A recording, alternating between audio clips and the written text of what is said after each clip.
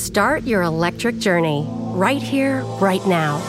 With a Volvo XC90 Recharge, our plug-in hybrid SUV with extended range.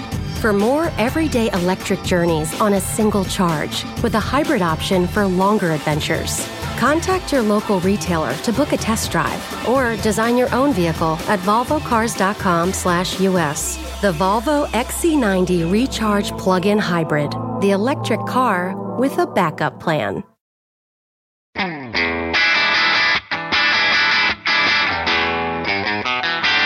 Hey math fans, Jason Marshall, Math Dude here with your weekly dose of quick and dirty tips to make math easier. Fall has finally arrived in Los Angeles, which really just means that daytime highs have plummeted from the 80s down into the 60s. I know, right? No, not really. Anyway, with the change in season comes the annual falling of the leaves from the fruit trees in my backyard. Although the cherries and apricots seem to be holding out for even colder weather before slipping into their seasonal slumber, this week the persimmon and plum trees gave up and shed their summertime duds for a sparser look. Earlier in the week, in the midst of an action-packed game of bounce the ball off Daddy's head, my daughter stopped to pick up one of these leaves. She then picked up another, and another, and another, and, well, you get the picture. A pile began to grow in our backyard. And then in the house. Throughout the week, these piles grew, and they now include leaves not just from our backyard, but from the whole neighborhood, local parks, and pretty much anywhere else we've ventured. Clearly, she thinks that leaves are really cool, and I do too. Not only are they beautiful and fascinating little things, just ask any tree, there's even a type of plot called the stem and leaf plot named after them. Okay, that last thing probably isn't the coolest thing about leaves, but I do think it's pretty nifty. With all of these leaves in my life right now, I just can't help but want to talk about them today, which is exactly what we're going to do. Given that this is a show about math and data and all of the things that can be done with math to analyze data, over the next few weeks we're going to talk about just what a stem and leaf plot is, what it can show you, and why it's named after all of those beautiful leaves my daughter is collecting. But before we start talking about the specifics of the stem and leaf plot and all that it can do to enhance your data analyzing life, let's take a minute to talk about plots in general. In particular, let's talk about why making any kind of plot, and there are lots of different kinds that you can make, is a useful thing to do in the first place.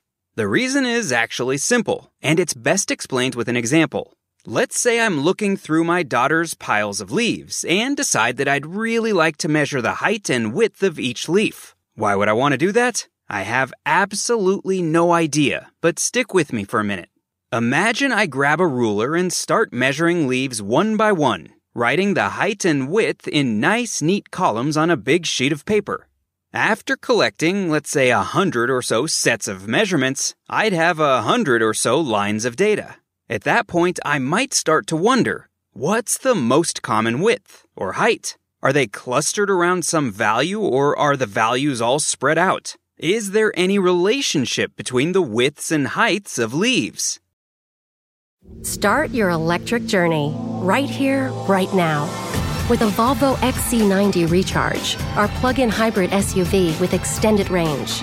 For more everyday electric journeys on a single charge, with a hybrid option for longer adventures. Contact your local retailer to book a test drive or design your own vehicle at volvocars.com/US. The Volvo XC90 Recharge Plug-in Hybrid, the electric car with a backup plan. Looking at the sheet of paper full of numbers, it's hard to quickly answer any of these questions. But if we make a plot of the width of leaves on the x-axis versus the height of leaves on the y-axis, we'll immediately be able to visually see if there is a relationship between the width and height. If the points all fall along some sort of a line, then the answer is yes. But if they're instead scattered all over the place, the answer is no. Either way, a plot can make the answer immediately clear to see. If we make a stem and leaf plot, we'll quickly be able to answer the first few questions we asked. Namely, what's the most common leaf width or height? And are these values clustered around some number or are they all spread out? Let's go ahead and make the plot and find out.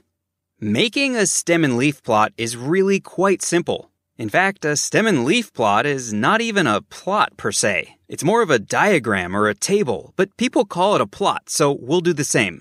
All you do to make this plot is take your collection of data, let's say it's just the widths of those 100 leaves, and write it using a special 2-column format.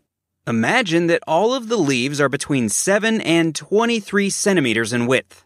In the first column of your plot, you would write the numbers 0, 1, and 2. The 0 row is going to be used for all of the leaves with single-digit widths between 0 and 9 centimeters. The 0 represents the 0 in the tens place. The 1 row is going to be used for all the leaves with widths having 1 in the tens place. Those are all the leaves between 10 and 19 centimeters wide.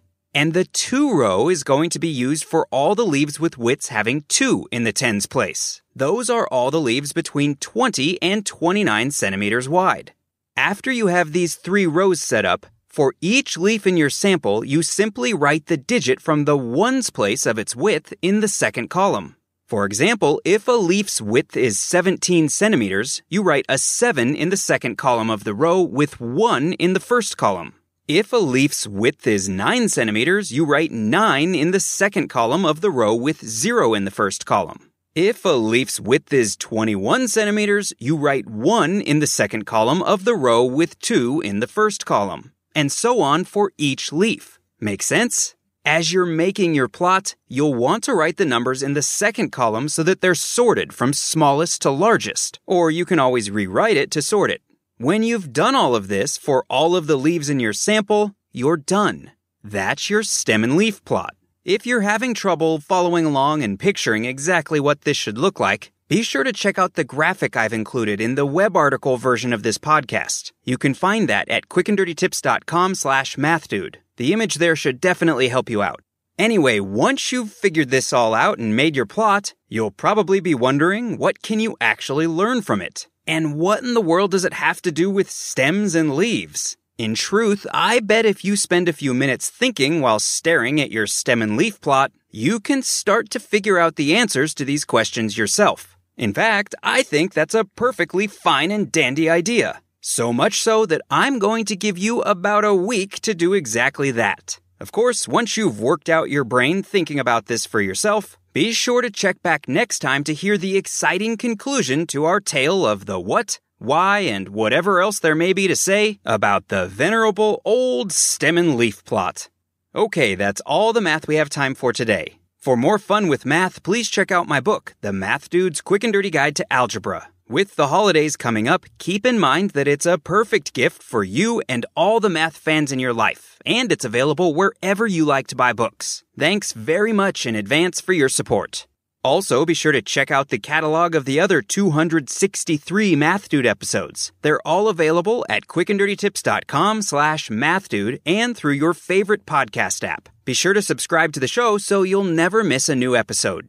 Until next time, this is Jason Marshall with the Math Dude's Quick and Dirty Tips to make math easier. Thanks for listening, math fans.